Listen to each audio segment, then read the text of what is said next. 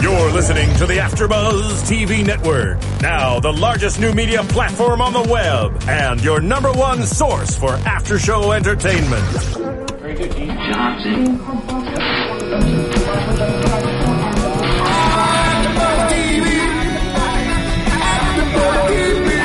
From the AfterBuzz Studios in Los Angeles, California, presented by Maria Menounos and streaming live thanks to Akamai Technologies, this is AfterBuzz TV's UFC After Show. We'll break down tonight's episode and get you all the latest news and gossip. And now, another post-game wrap-up show for your favorite TV show. It's AfterBuzz TV's UFC After Show. Hello and welcome to UFC AfterBuzz TV. We have another doubleheader for you this week. We had two events over the weekend, also 4th of July weekend and Fight Week Expo in Las Vegas, Nevada. Our own Jay Tan was there. We have UFC 175, Lyoto Machida versus Chris Weidman. And we had the Ultimate Fighter Season 19 finale, which was Frankie Edgar and BJ Penn. Also some awesome undercards. Mm-hmm. There was two weight classes in this division, but I'm Daria Baronato, Jay Tan, and Hello. George Hermosa sitting next to me. Yay. I'm excited about these ones. Yeah. More eventful than our last show, I think. One more weekend of far more MMA than you can shake a stick at. Yes. A very big stick even. And you were there in Las Vegas I was for there, all of it.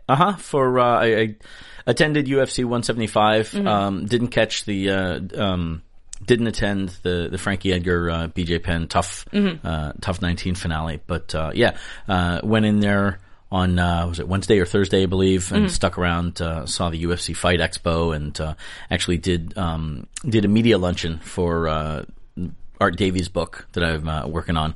We'll just plug that bad boy right Just here. happens to be right here. Cheap plug. There you go. Is This Legal? Available at Amazon.com, BarnesandNoble.com, and AscendBooks.com. Talk about that more later. I'm still waiting for my copy, by the way. But You are not? He gave you a copy last time. Yeah. He's trying to make him look bad on TV. no, I'm trying to make it seem like that. This is what George does, guys. Yeah. He was trying to be an anticipated fan of the book. He didn't get his copy yet. I think that's what he was doing selling there. it. All right. Yeah. But Art Davie, check it out. Creator of the UFC, one of the founders of the UFC. Awesome read. Yeah. I But started it. plenty of fights this weekend for sure. We have so much to talk about on this show because Right. not only do we have two cards, two events, 2 different days, but they were awesome cards. Yeah. I mean, Frankie Edgar, BJ Penn. This is their third fight. I'm just going to run down the list right here. I'm going to start with UFC 175. From Saturday. From Saturday night. Uriah Faber versus Alex Caceres ended in submission, rear naked choke in round 3. Uriah Faber taking that Faber, yep. Then we had Marcus Brimage and Russell Doan. Russell Doan took that by split decision. Then we had Uriah Hall and Thiago Santos. That was a bloody one. Not that bloody, but a bloody toe. We'll talk about that later. There was a broken toe in that one. It was pretty nasty. That ended by decision, Uriah Hall. Then Stefan Struve and Matt Mitrione was canceled. Yeah, you were excited. I remember you saying last week, I can't wait. This was the one I was most excited for, unfortunately. So Stefan Struve was sidelined. We'll just cut to this real quickly because there's not a match to talk about. Absolutely. He was sidelined about 1.5 years ago with a heart condition, a aortic heart valve that was malfunctioning, and I believe it was congenital. Is the right word? Born with it.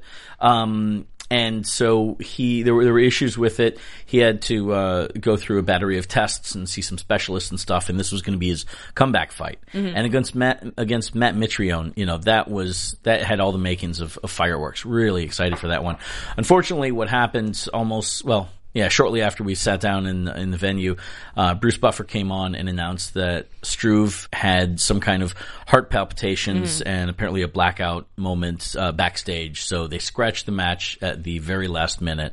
I got to go back to, I think it was a Kevin Randleman fight like over a decade ago where this kind of same thing happened, where the show starts and then something happens backstage, and the match is scratched from the card. A rare occurrence, but when it happens, it's, something's bad. But hopefully, we'll see that match happen in the future. Yeah, that's definitely a well anticipated match. They said you heard Rogan saying he's fine, he's healthy, he's okay back there.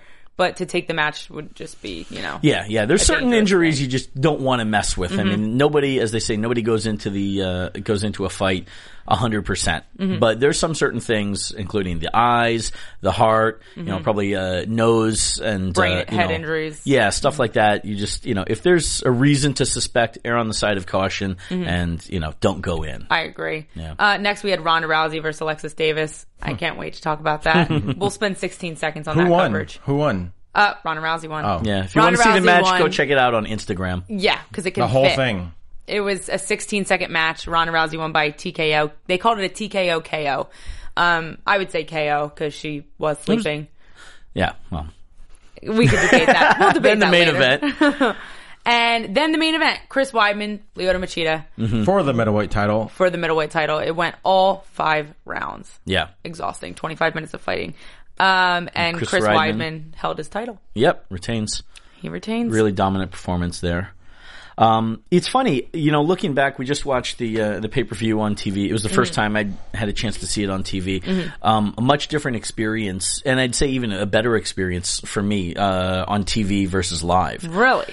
Here's what, it's really interesting. I'm still kind of digesting where it all was. Live, the crowd was definitely hot for their stars. Uriah Faber, big pop for him. He's still got it with the fans. Uriah Hall, the fans, Uriah Faber, Uriah Hall, Ronda, Chris Weidman, and Machida all are stars with the fans. They popped big for him, great reception. Weidman was really interesting in that, I heard a lot of boos in the arena. He got a fair share of boos. Really? Before the match was announced, before, they started it, and as he was walking out, there was a noticeable amount. I see you shaking your head. I was just going to ask, were there Brazilians in the crowd? There's a lot of Brazilians. Okay. Yeah. Brazilians, obviously they've got, they support Machida and they've got his back. They will travel from far to see something like this. Right. Especially, there's certain, annual events that the Brazilians will come out for to the U.S. And this show is one of them. I believe the December show because it normally has Anderson Silva. And the World Cup, Brazil just lost really bad. Yeah. Maybe their fans are switching over to the UFC after something like that, yeah. But, towards the end, the middle and end of the match, there were not quite dueling chants, but you heard USA chants a lot and very loudly, and then you also heard a lot of Brazilian chants from Machida, and even just simple Machida chants. Right. So, Weidman, I think, continued to build his legacy as a star. Right. Well, reminds me a lot of some of the other guys, previously, like early matches of George St. Pierre or Anderson Silva, who had titles before they were really huge stars for the UFC. Okay. I think that's, the future for Weidman. And continue to grow after he won the title. Yeah. And the same with Uriah Hall. My opinion, we'll run down the matches, in a second, but the fans, Uriah is a really interesting character that I think we're also seeing evolve on TV in front of in front of the UFC community and fanfare. He's been plagued with some criticism about not being the most aggressive in the cage. Dana has talked about it previously. I think he started to turn a corner here.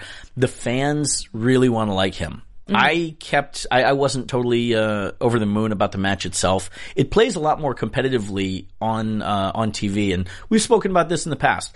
Matches will come across differently live than they will on TV. This was, frankly, a better TV experience than live for me. That's funny to hear. The Uriah Hall Thiago Santos match is a great case in point. I was waiting on end. It was almost like teetering, waiting for the fans to start booing the match because I felt like there wasn't as much action as came across on TV. It was much more exciting on TV. What we were seeing on TV and what we were hearing that you guys may have not. We were hearing the Joe Rogan and the announcers talk about how gruesome his broken toe was. We were getting close-ups on the skin tear and the bone popping out. Then we were getting close-ups on Uriah Hall's face, almost like, charging and stalking, like you said, at Thiago. I think it was really dramatic on TV. Yeah. Because we got all of that. They did show it in the arena as well, the toe, but you didn't hear the giant groans. In fact, what you did hear more noticeably than was on TV was when the fans saw the doctor go towards Uriah in his corner between rounds and talk. You know, got scared. Yeah, because you already had an inspector in there, so you knew that other guy in the suit talking to Uriah was the doctor. Oh God! And as soon as the doctor and fighter are talking, you know, and you see something like a toe, you know, the shot of that, then you go, oh, okay, this doesn't look good for the match itself. It might not happen, you know. So fans would actually start to boo the doctor, you know, as he's in the cage. And I think he was in there both between the first and second and third and fourth. Second and third. Right. And then when he would walk away, the fans cheered. Right. You know, knowing that this match was going to continue. And, yeah, I think the fans, they're sold on Uriah. I personally am not 100%, insofar as he hasn't reached his full potential. I think I was even theorizing that, maybe, you know, a change of training partners or a change of team might possibly. I feel like he's missing that killer instinct. That's what has been speculated. Yeah, when he finally finds that within himself, he's going to be an even more dangerous guy in there. He's got the skills, you know. And we'll get back to Uriah. Yeah, we'll get back let's to talk awesome about fight. that. I DM'd him on Twitter seeing if he'll call in. So maybe. Oh, that would be awesome. Yeah. We're going to talk about the other Uriah. Yeah. We're going to talk about Uriah Faber and Alex California Caceres. kid. California kid. He's still got it. I was watching this fight and I was like, he is just so strong. He's typical wrestler, you know, has the strength from within and just wrestles the crap out of his opponents. Yeah. But in a good way. Usually. He will wear you down. Well, it's not lay and pray. As opposed to literally, right? As opposed to literally. Yeah. No, it's not that, you know, the wrestling's the lay and pray that we see sometimes. It's active, fun wrestling. What do you think about that, I think so. I mean, I agree. He's the guy who's going to wear you down. He's going to tear you down. He's going to look for that submission. He's not just trying to coast. He's definitely going to try to finish the fight, as we saw. Right. Winning by chokeout. Against Bruce Leroy. I know you had a tough time pronouncing his last name, but you can just call him Bruce Leroy. Alex Caceres. There you go. They always had to throw that in there. Yeah, this was a nice step up for Alex, you know, really kind of a marquee match for him. And, you know, for his part, I think he did great. Faber, I gave Faber, you know, the first two rounds, and obviously he finished it early in the third. But Alex, generally, especially in the second, I noticed he had an easier time getting up out of Faber's takedowns. He was good, you know. with the takedown defense. Maybe partially he has a good build for that. He's very tall, so he was able to get one leg out and stand himself up. But Uriah Faber overall was just the stronger player in that game. It's kind of tough for him because he's in the same division as TJ Dillashaw. You know, he's not really. I think he's won every single non-title fight. Yeah, if I'm correct. But then in the UFC, but a former WEC champion. Yeah, but then it's one of those things where do you want to put him up against a champion because he trains with TJ Dillashaw. Of course, yeah, they're teammates and good friends. Yeah, so it's kind of tough. I mean, who do you put Faber up against now? I mean, Barral's going to fight against Dillashaw in about a month and a half. Right. Cruz just announced he's going to come back. He's going to fight Takeya Mizugaki. I would like to see, after that fight, Cruz and Faber. And the winner of that fight, Barral and TJ. I think that they will do that soon as they can after the Mizugaki fight, presuming that Cruz comes out. I mean, hey, even if he doesn't win against Mizugaki, it all depends on how the match goes. Right. Cruz versus Faber is something that you've got so much storyline there that absolutely, you know, even with a loss, there are ways of spinning it. You know, Faber has not won the big one that he's been chasing after. Cruz comes off of, hypothetically, you know, if he comes off, it comes a loss.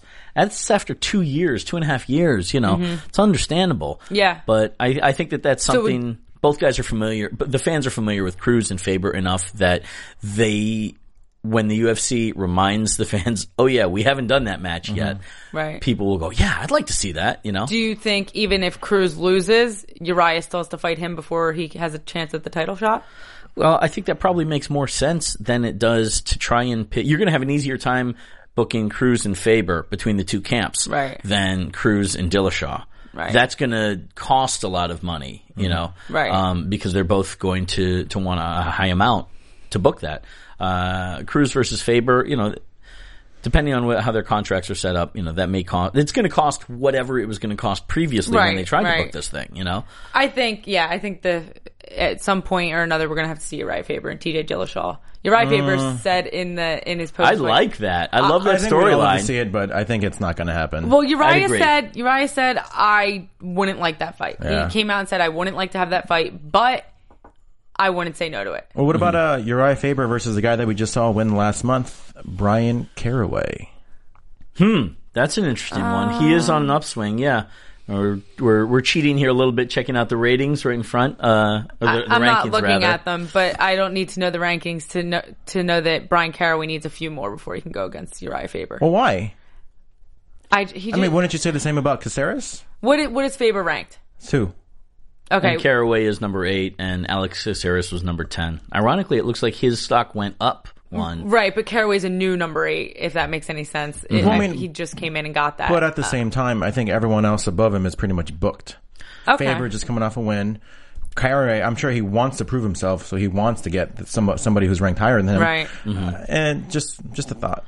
Well, okay. That's an interesting one. Faber is the kind of guy I think that's, okay, give me the fight. Let's go. I'll run through him. So with that attitude being said, I think that could happen. Yeah. So I don't completely disagree with it, but I want to see Faber go up. I really want to see that teammate battle. Yeah, I mean it'd be interesting, or even the Dominic Cruz Faber battle.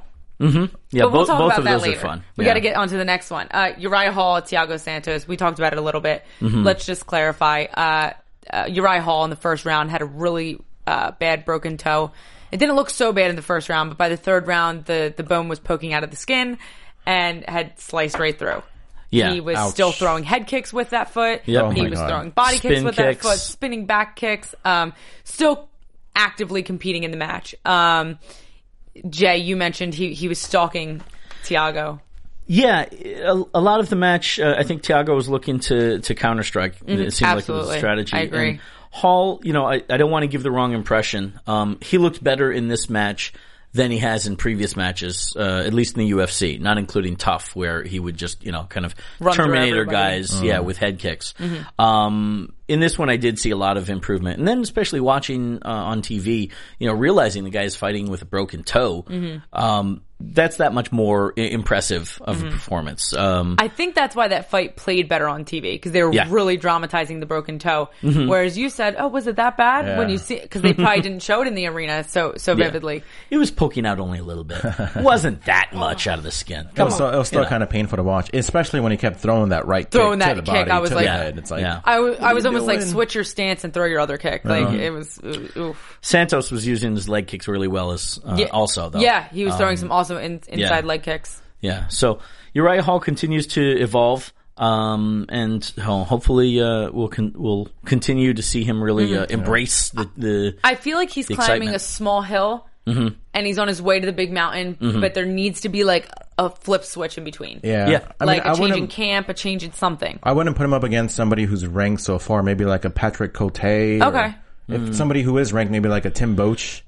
Somebody who does have that experience, and if Uriah Hall beats them, then Boetsch is down at didn't he drop down should be 85? Yeah, 85. He's at 85. But Uriah Hall's 85. You're right. I take that back. I'm thinking of the days of 205. Don't listen to me. Yeah. Have we seen Uriah Hall recently up against one of those top 15 competitors? Not yet. I mean, he just beat Chris Lieben, who was kind of on the way out anyway. We were talking about him earlier. You saw the writing on the wall for Chris Lieben. Right. But now, I mean, he beat a guy, Thiago Santos. I think give him up against somebody who has the experience. Patrick Cote, former top middleweight contender. Of course, he lost to Anderson Silva. Everybody loses to Anderson Silva. That's not a big loss. Yeah, right? of course. Right. So, put him up against somebody who's got experience. Put him up against, a Tim Boetsch or who knows, maybe even like a CB Dalloway, but I think that's a little too much high. Yeah, maybe Tim Boetsch and see what happens from there. Or like a Patrick Cote. Maybe bring that killer instinct out in him. Maybe when he actually gets in a battle that's so competitive, we'll see more of that killer instinct come out. Yeah, it's one of those things where you gotta dig deep, kind of like John Jones and Gustafsson. Those guys, dig down deep, realize that he was on the cusp and of possibly losing, and what have you really got? He's got to really turn it on. Yeah. Okay. Next, obviously we're skipping over Stefan Struve, unfortunately. Stefan I know the doctor kept calling him The doctor said Stefan. Wasn't that an interesting interview? Did you the guys doctor watch that? and Mike Goldberg. That yeah. was funny. It was the Stefan doctor. Stroop. Well, Stefan. No, Stefan. Yeah, about Stefan. Jack Stefan. They were going back and forth, and they kept saying... Kudos if you know that Name reference, wrong. by the way. I know probably somebody on the other side of the table doesn't know what that is, but I I'm sure missed Jay Was did. it a WWE reference? Absolutely not. Was it a wrestling reference? Absolutely not. Was it a reference that was before the 90s? I think so. Okay. Well, then there you go. That will stump our girl there. Maybe early 90s before right. you were born.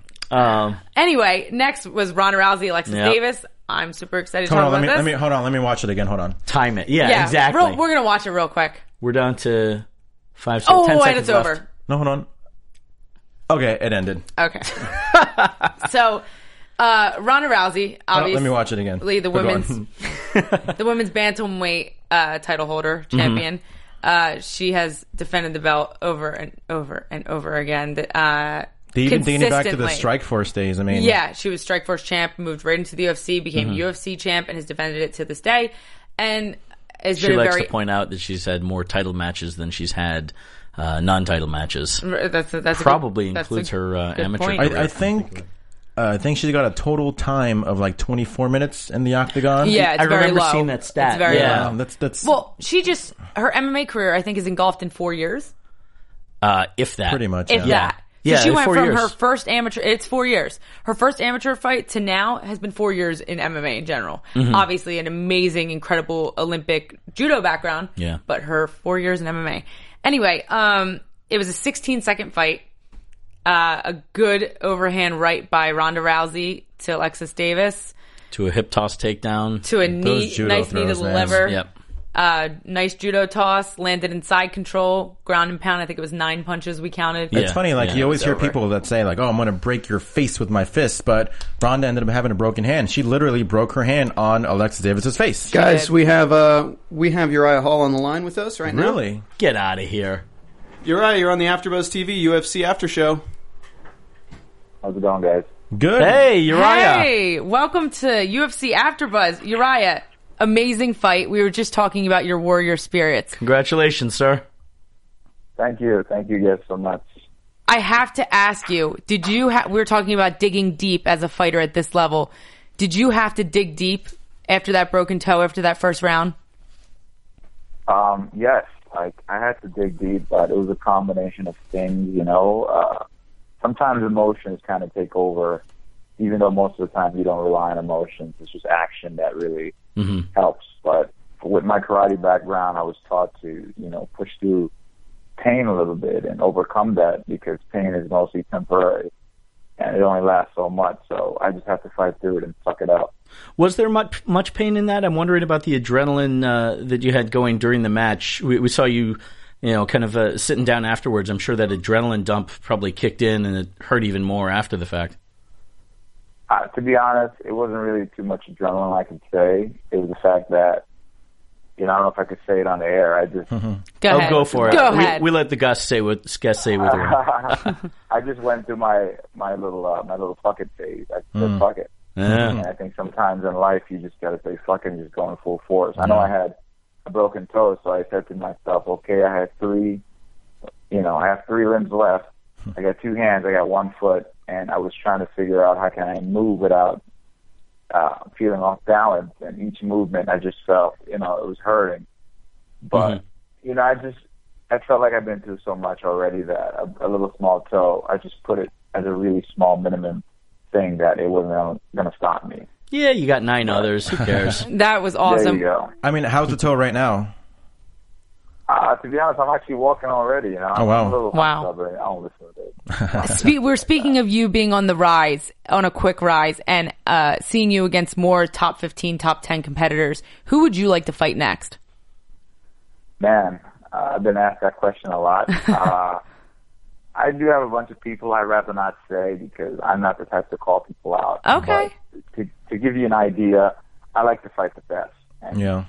for me, professionally, it's just go up against someone that's at a higher caliber because I think I just want to get better. But to others, it's like, oh, you smack talking and Absolutely. See, but that's... But as a martial artist, I just want to get better.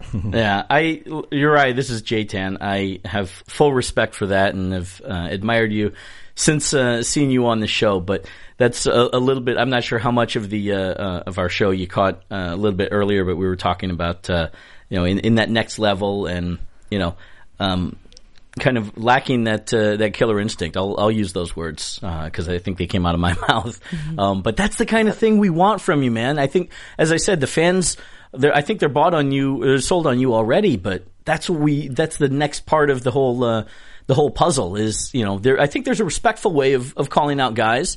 I think the fans are certainly behind you, and it's very clear that you take that. You hold that kind of reverence and martial arts. Philosophy, the humility, if you will, you hold that very near and dear to your heart. I wouldn't ever try to change you, but come on, give us a name, man. Come on. Who do you like better, Tim Boetsch or? The fan, yeah, everybody wants, but you know what? It's not about that, and I'm going to stick with it because I've been like that for a long time. That's how I am, and I've been questioning it for a long time. And the fans would be with you when you're on top, and they're the first to be against you when you're at the bottom. So I don't really do it for fans. I do it for myself and my friends and my family, because to me, those are the people I don't really have to explain myself to. If it was up to me, I'll just go in there and fight. I wouldn't have to do this media bullshit and all that. I don't need it. It's a fight. It's simple. Go in there and fight. Why do I have to do all that? But I get it. You got to sell it. You got to do all that stuff. You got to hype it up. You got to create a drama. I'm not about that. I'm real. So I don't need to do that. I think you can sell it with your old school karate respect mentality as well. Just pleading the fifth and remaining silent and respectful can also sell. So it can't, man. Oh my God. No, them house payments and that car note, that's real too. You're right. You deserve to be at the top. I think you're one of those guys that has it. And as I've said, the fans are sold, but let's get you to that next level. Let's see the superstardom, You got to put it out there a little bit. Who do you want worse, Tim Boetsch or CB Dollaway? I'm not going to do it anyone else's way. Because you know what? People are afraid of you when you're different. So what's wrong with being a little different? Everyone like it. Is doing it. So just fair point. I'm not doing it, all of a sudden it's a problem. I'm not going to do it. I like it, Uriah Hall. So now that you're walking around, do you have a timetable for when you plan on fighting again? Yeah, once I'm healed up, I was training.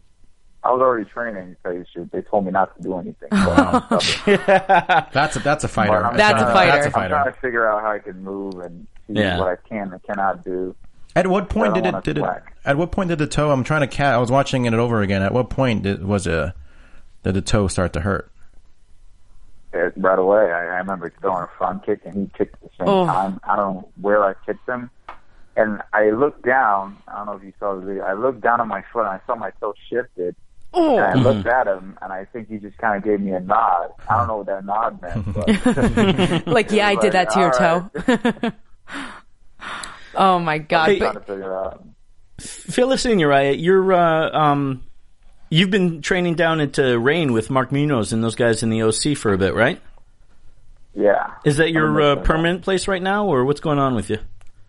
Well, I usually go out there for a couple of months and, train at Rain, work on my wrestling ground game. Mm-hmm. And then I'll go to Portland. I work with my boxing coach, Clayton Hires, and he's more of my, mentor and stand-up coach, and plus Chael's out there too. So we get a good team going out there. And Portland is just basically for my mindset, because I think a lot of times in the fight, if you don't have that clear mind to focus, you can't really perform.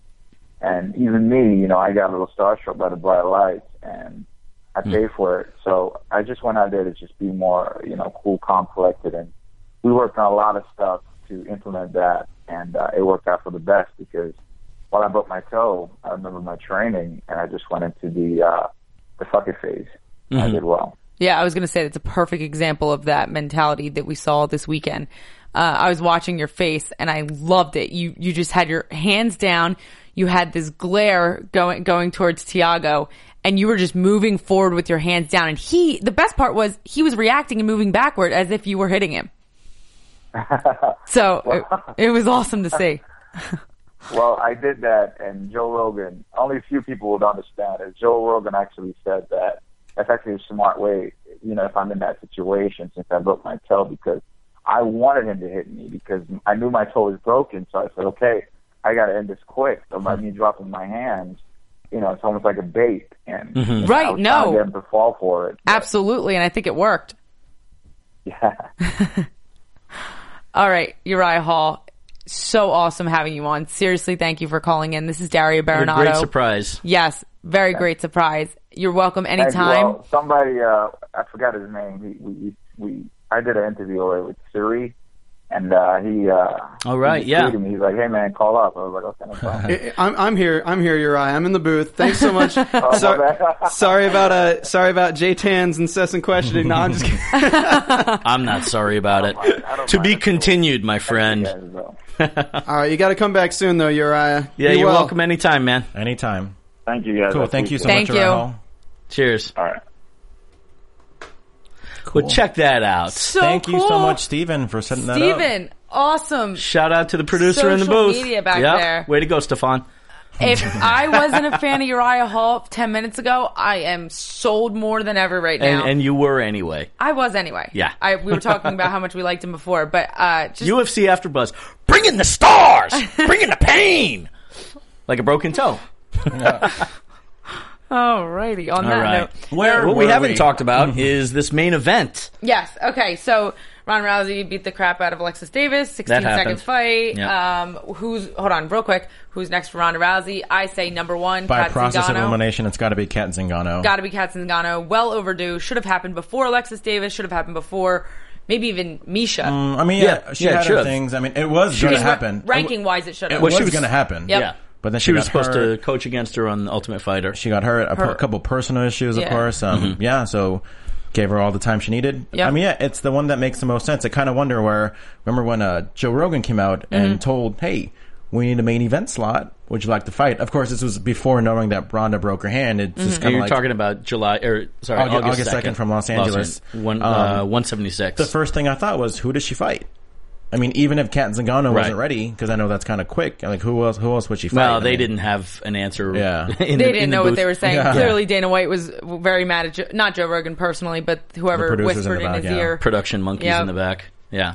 for asking her that. But I would say Kat Zingano. Kat Zingano was in Grappler's Quest at UFC Fan Expo this weekend. She had a 14-second flying armbar and took home the gold medal. So I think Kat Zingano's She's getting there. she's getting there. Back on track. If not her, we need some girls outside of the UFC, I think, to step in. I think we need some Holly Holm action in here.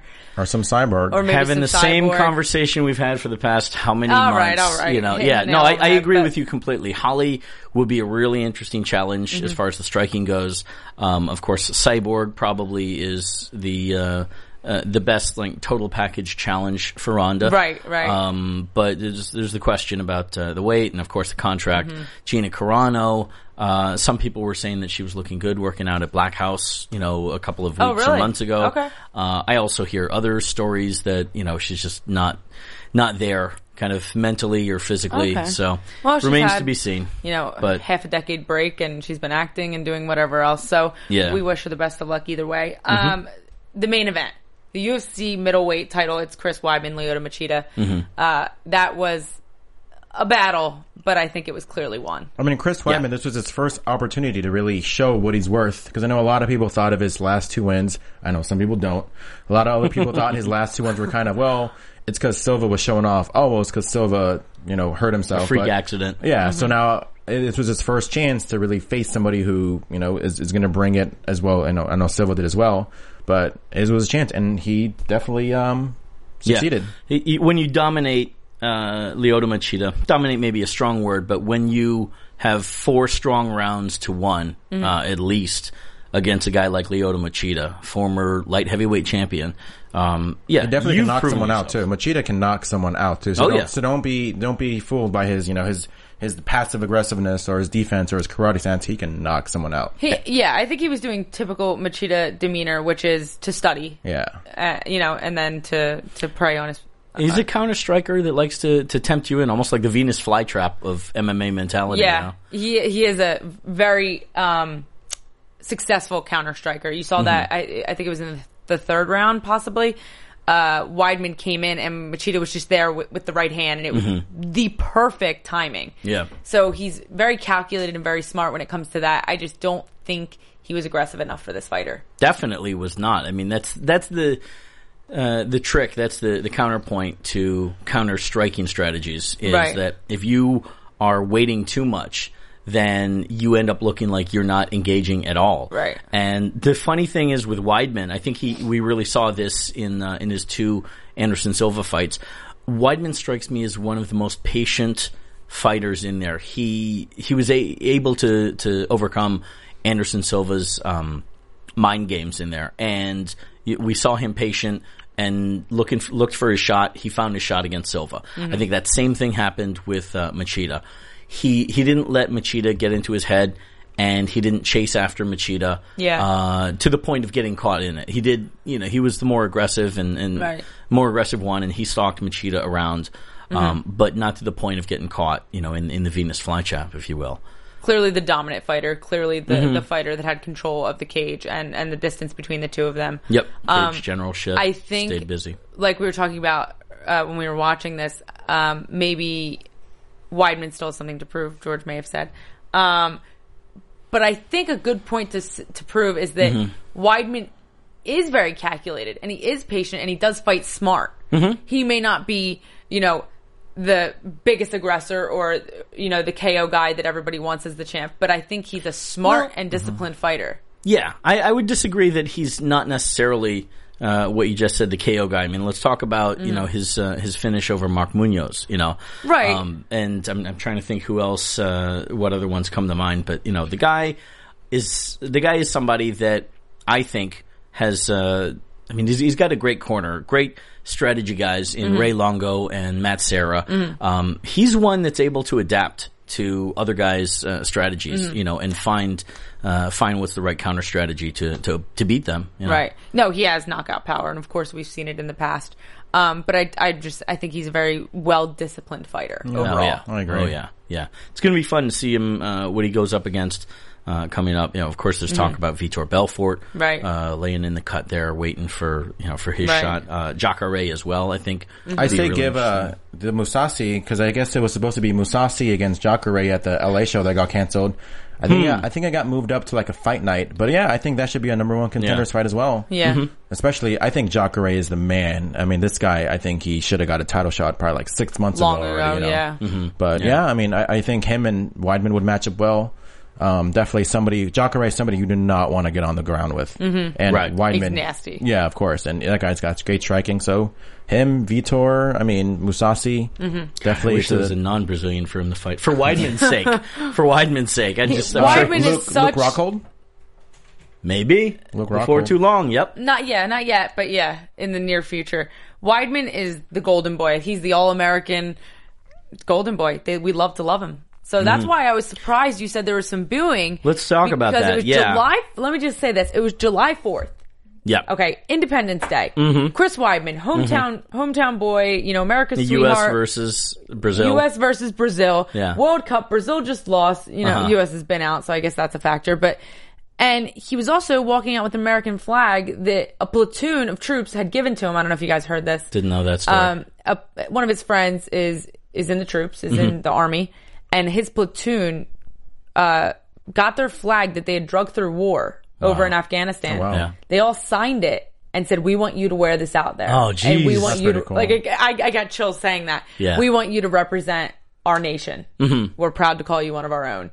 And he walked out with the American flag on, and he was in the moment. He had his red, white, and blue shirt on. And so I just couldn't believe that the crowd didn't take all that in. It wasn't like the most patriotic night of the UFC. There were a lot of USA chants, but probably towards the second half of the match. Okay. I think it matters where it was too. I mean, it was in Vegas. I think if it was maybe more of like in a Texas. I was just going to say the same thing. Red State? Yeah. Yep. Red State of the East Coast? That's very true. I'm sure that crowd would have went ballistic. That's very true. I'm from New Jersey. I'm thinking if this was in Atlantic City, we would have gone nuts. Yeah, Weidman fighting in Jersey? Yeah. Shoot, forget about it. Forget about it. Yeah. All right, on to our next event. We're going to talk about the Ultimate Next Fighter season finale 19. It was on Sunday. Where's my sheet here? Let me grab this for cheat sheets.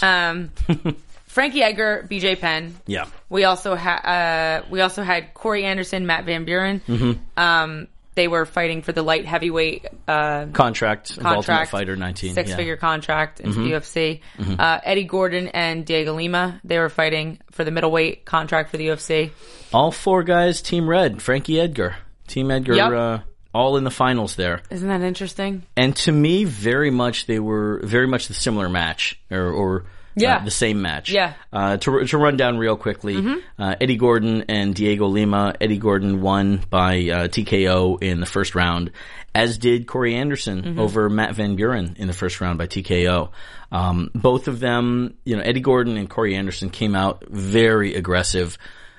Cornered their guys up against the cage, pushed them in with combos, dropped them, and against the cage, just continued to fire shots. Eddie Gordon especially was just all over the place with, giant hammer fists, and, finally got Lima, got side position on Diego Lima and just fired away with lefts. And that largely was, the same thing with Corey Anderson. And then, but finishing him with, right hands, although left or right, I don't know if that makes too much of a difference. They hurt. That's the point. They both hurt. Yes, they do. I think the point to make here is that you got to think these guys, they're all put in a house to compete against each other for this UFC contract. Like you mentioned, the rest of them will get some sort of UFC contract, much smaller, not all of them. Yeah. But it's a very competitive atmosphere. It's not like a normal fight in the UFC. If you're a normal contracted fighter in the UFC, of course you want to win. Everyone's out there to win and tear their heads off. But at the same time, you have another chance. These guys, in some aspect... Yeah, not necessarily the case on this season, I think. Right. They went out there and they did not hold back. Yeah. They did not fight safe in this finale. It's worth talking about as well. There were some guys from the house that fought on the undercard of this show. Of course, the two... finale matches delivered, with their fast action in the first round. But this season was marred largely. A lot of people had talked about it being kind of the most disappointing season. Right, yes. Including Dana White. Yeah, it's not just critics, it's Dana White saying... Which is why I'm allowed to say it. I mean, if Dana says it, then we can all talk about it. We can all agree. Yeah, but, it wasn't Google reviews. Not a lot of personalities really stood out. The ratings were not the worst, I don't believe, that they've ever had, but they certainly weren't the greatest either. Right. I think probably the lower level of the 19 seasons we've had, certainly the lower half. And a lot of the matches during the show went to decision, unglamorously. That's a bummer. Yeah. It really is, because, I just think of, what if 125 females got that opportunity? 115. No, what if 125, like my yeah. weight class is what I'm referring to, got that opportunity, how much heart and soul would go into, fighting in that house. And, these guys have this opportunity regularly, because guys are always getting these Ultimate Fighter seasons, and it's like, go in there and show them what you have. You're still at the point where you're proving yourself. It's not done yet. So, I'm sure Dana White is going to adjust the casting process of the next season of The Ultimate Fighter. Possibly making sure personalities are better. Yeah, I think the motivation. Well, we've got actually 2 seasons. I come to think of it, 2 seasons going on, I believe. Is that right? Or well, they got the women. The women are recording right Melendez now. And, Anthony Pettis. Mexico, the Mexico one. That's happening now, I believe. I think so. Yeah. So they're doing 2 seasons right now. The women, I think Dana will certainly inspire and motivate the women. I don't know that they'll necessarily need it, quite frankly. They do not, let me tell you, they do not need inspiration. They've got something to prove. From the word that I've heard on what's going on in the house, I'm sure they don't need anything. Oh, really? Oh, really? Yeah. That's just what I heard. Yeah, I mean, you have a bunch of women in a house that are cutting weight, and then the other one's eating chocolate cake. I mean, we saw it on the 135 bantamweight house with Ronda and Misha. And then you have the one, eating chocolate cake in front of the one that's cutting weight. I mean, that's drama right there. I'm a female. I have my time of the month where I need my cake and my sweets, and where I just need to gorge. 6 weeks, which means that it's going to go at least one full cycle there, right? Yeah. Interesting. So I can bet there's some good drama going on in that house. Yeah. I can bet. And I know a couple of the girls in that house, and They are fiery little suckers, to say the least. Well put. Well, so we had those two finales. Yep. And then we had Frankie main Edgar, event. Frankie versus BJ Penn. At featherweight. Can we get a want back there? Oh, no, let's not do that. No. All right. Let's just bring back Uriah Hall. BJ, that wasn't from me. I promise you, man. I wasn't insulting BJ, but it was a sad moment. It was like slide whistle. Production monkey Stefan having fun in the back there. Frankie Edgar versus BJ Penn at featherweight. This is their third battle. Their previous two was at lightweight for the UFC Lightweight Championship of the World. That's right. BJ Penn, the man who essentially dominated in what Dana White said built the lightweight division. Fair assessment. Yeah, going on his streak as lightweight champion. Here comes Frankie Edgar, beats BJ Penn by decision. Very beats him closely. again. Beats him again. Really? The first, Abu Dhabi? Yeah. Abu Dhabi was a super close decision. Really? Yeah, there was a lot of argument about that one. The second one, however, in Boston, not so much though. Right. And the third one even more decisive, I would say. Yeah. Well, I mean, this was BJ Penn's first fight, probably in, a year and a half? Something like that, 2 well, years. what was spoken about after the fight was that BJ Penn and his camp had come up with some new game plan, which is normal when you fight the same guy. Like you he had a pointed very out. different stance. He was approaching Edgar, literally and figuratively from a very different, different style. He was much more upright. Didn't have the stance that he normally has, kind of crouched down and ready to spring. Yeah, I mean, I agree. Like we said earlier, going back to the drawing board after fighting the same guy twice and losing, of course you're going to come up with something new. But it was very unorthodox, and obviously it didn't work to his favor this time. Like you said, he was standing completely upright in some sort of weird boxing stance. I don't know exactly what it was. It reminds me. There's a fighter. Here's your homework, guys. Oh God, Masakazu Imanari. Japanese fighter from probably the past, I'd say, 2005 through 2008 or 9. Go write it down. Imanari. Imaniri, I believe. ARI, perhaps. Leg lock specialist, but had a great career in Japan. Cage Rage, 145-pound champion, I believe. He would always come out and taunt his opponents in a very strange way. Guy wasn't quite right in the head. And one of them, I remember seeing one match, I think when he fought in Japan, he came out just straight up like that, and that was his stance. Right. Almost literally, and would just stalk the guy down. And his opponent didn't know what to make of it. When you do that for years and that's your thing and that's what you go with, absolutely, if it works for you, do it. Well, it was a one-time thing, but the point is he was taunting his opponent. I don't think you can taunt Frankie Edgar. No, BJ certainly was not. I don't think that was necessarily a case, but who knows what exactly was the mentality behind that strategy there. It was not the BJ Penn we are used to seeing. No, not at all. And I disagree. Try and argue that one. I think BJ Penn is going to be as good as he always was. I just think Frankie Edgar's that good. I think Frankie Edgar had a game plan. I think he knew what to expect. I think he did his homework. I think Frankie Edgar is one of the top guys, and I just think he's that good. But at the same time, BJ Penn, if he can't compete with the best, what's the point? But he just happened to compete with the guy. Like, if BJ Penn would have fought a guy maybe a little bit lower, I think he would have totally won. Right. I actually absolutely think he would have won. He just happened to face a guy who's one of the top guys, not only in that division, but in UFC. I agree that Frankie Edgar looked amazing, and that's something to say as well, because usually when someone does so poorly, we don't give a lot of credit to the opponent. In this case, I think BJ Penn did poorly, but I think Frankie Edgar still did amazing. I didn't see him. I didn't see him lay off. Like he could have laid off a little bit and not been as aggressive. I think he was very aggressive. I think he pushed forward the whole time. He actually tripped BJ Penn and took him to the ground on purpose. Trip takedown almost looked like he just shoved him in his butterfly guard, beating the crap out of him from the top. Because if you notice, he wasn't able, like, he had guard, but Frankie Edgar couldn't pass it to the point where, but I think Edgar's that good where he was still able to ground and pound him, even though BJ Penn had a pretty good guard on him. Yeah. I just think Edgar's that good. I agree. I think Edgar's very good as well. Taking nothing away from Frankie, to be sure. But I think that BJ, at least mentally, is done with MMA. I agree. I would think say his head was there for now. Yeah, his head was definitely not there. We didn't see the best BJ Penn. And, no, I mean, to sit in a post-fight press conference and lay all your pride out on the table and agree with what Dana White has said in the past and say, Dana was right. It's my time. I got to go.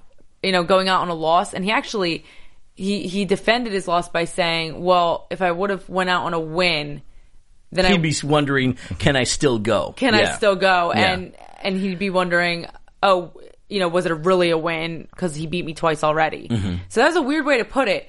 I think if I would have, lost, I would have been like, damn it, I don't want to go out on a loss. But hey, it's very valid, and here's a lesson also for I'm going to pitch it to amateurs as well as the pro fighters. It's a tough lesson to learn, and I personally, having not fought, I don't know that I know the lesson to teach you guys, but I know that there is a point, and for everybody, it's different of when do you walk away from it. I've got guys that fight for me, that are one and done, bucket list fighters. And even though there's a term for that, that's not derogatory. If you know that you only want to do it once and that's that, get it out of your system, good for you. There's much more to life than just this sport, even though it's an awesome sport.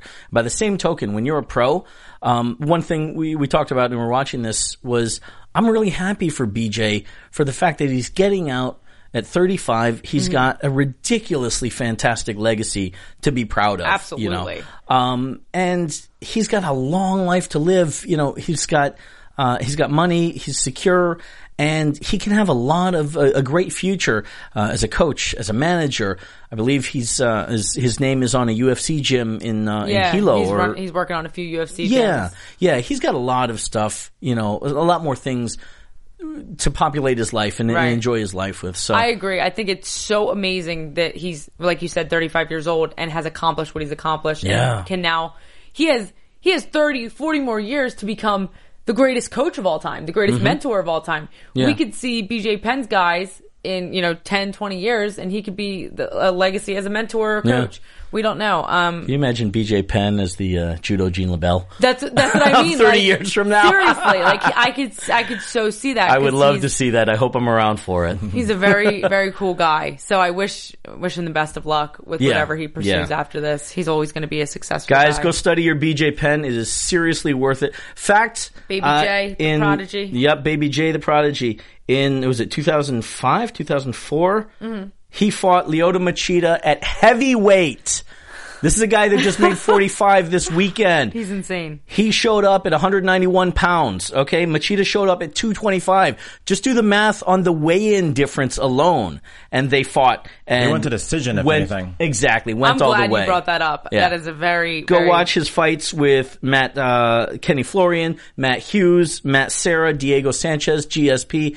He has given us some gems. Trust. I think a fair case for the best pound for pound fighter should be given to somebody like him, because he's a guy who can go weight class to weight class and be successful in multiple ones. Well, yeah, I think that's the true definition of a pound for pound best fighter. They give it to some people, and I'm like, but how do you know? They haven't been in different weight classes. BJ Penn has. Guys, are we ending? Are we wrapping up? We are. I'm hearing the music here. All right, guys. Thank you. Tune in. We will be back on the 20th of this month to talk about some awesome fights. Thank you. My birthday's in a week. I accept presents. J-Day as July well. 16. Yep. Same birthday. Where can we find you on Twitter? I'm Daria Baronato. Find me at DariaB28. JTAN716 or also U of MMA. George Hermosa at G Hermosa. July 16th, my birthday. Also mine. Find my wish list on Amazon, or also go buy this book. Is this legal? Thank you. Oh, that book. I already have it. From executive producers Maria Menounos, Kevin Undergaro, Phil Svitek, and the entire AfterBuzz TV staff, we would like to thank you for listening to the AfterBuzz TV network. To watch or listen to other after shows and post comments or questions, be sure to visit AfterBuzzTV.com. I'm Sir Richard Wentworth, and this has been a presentation of AfterBuzz TV. Buzz you later! The views expressed herein are those of the hosts only and do not necessarily reflect the views of AfterBuzz TV or its owners or principals.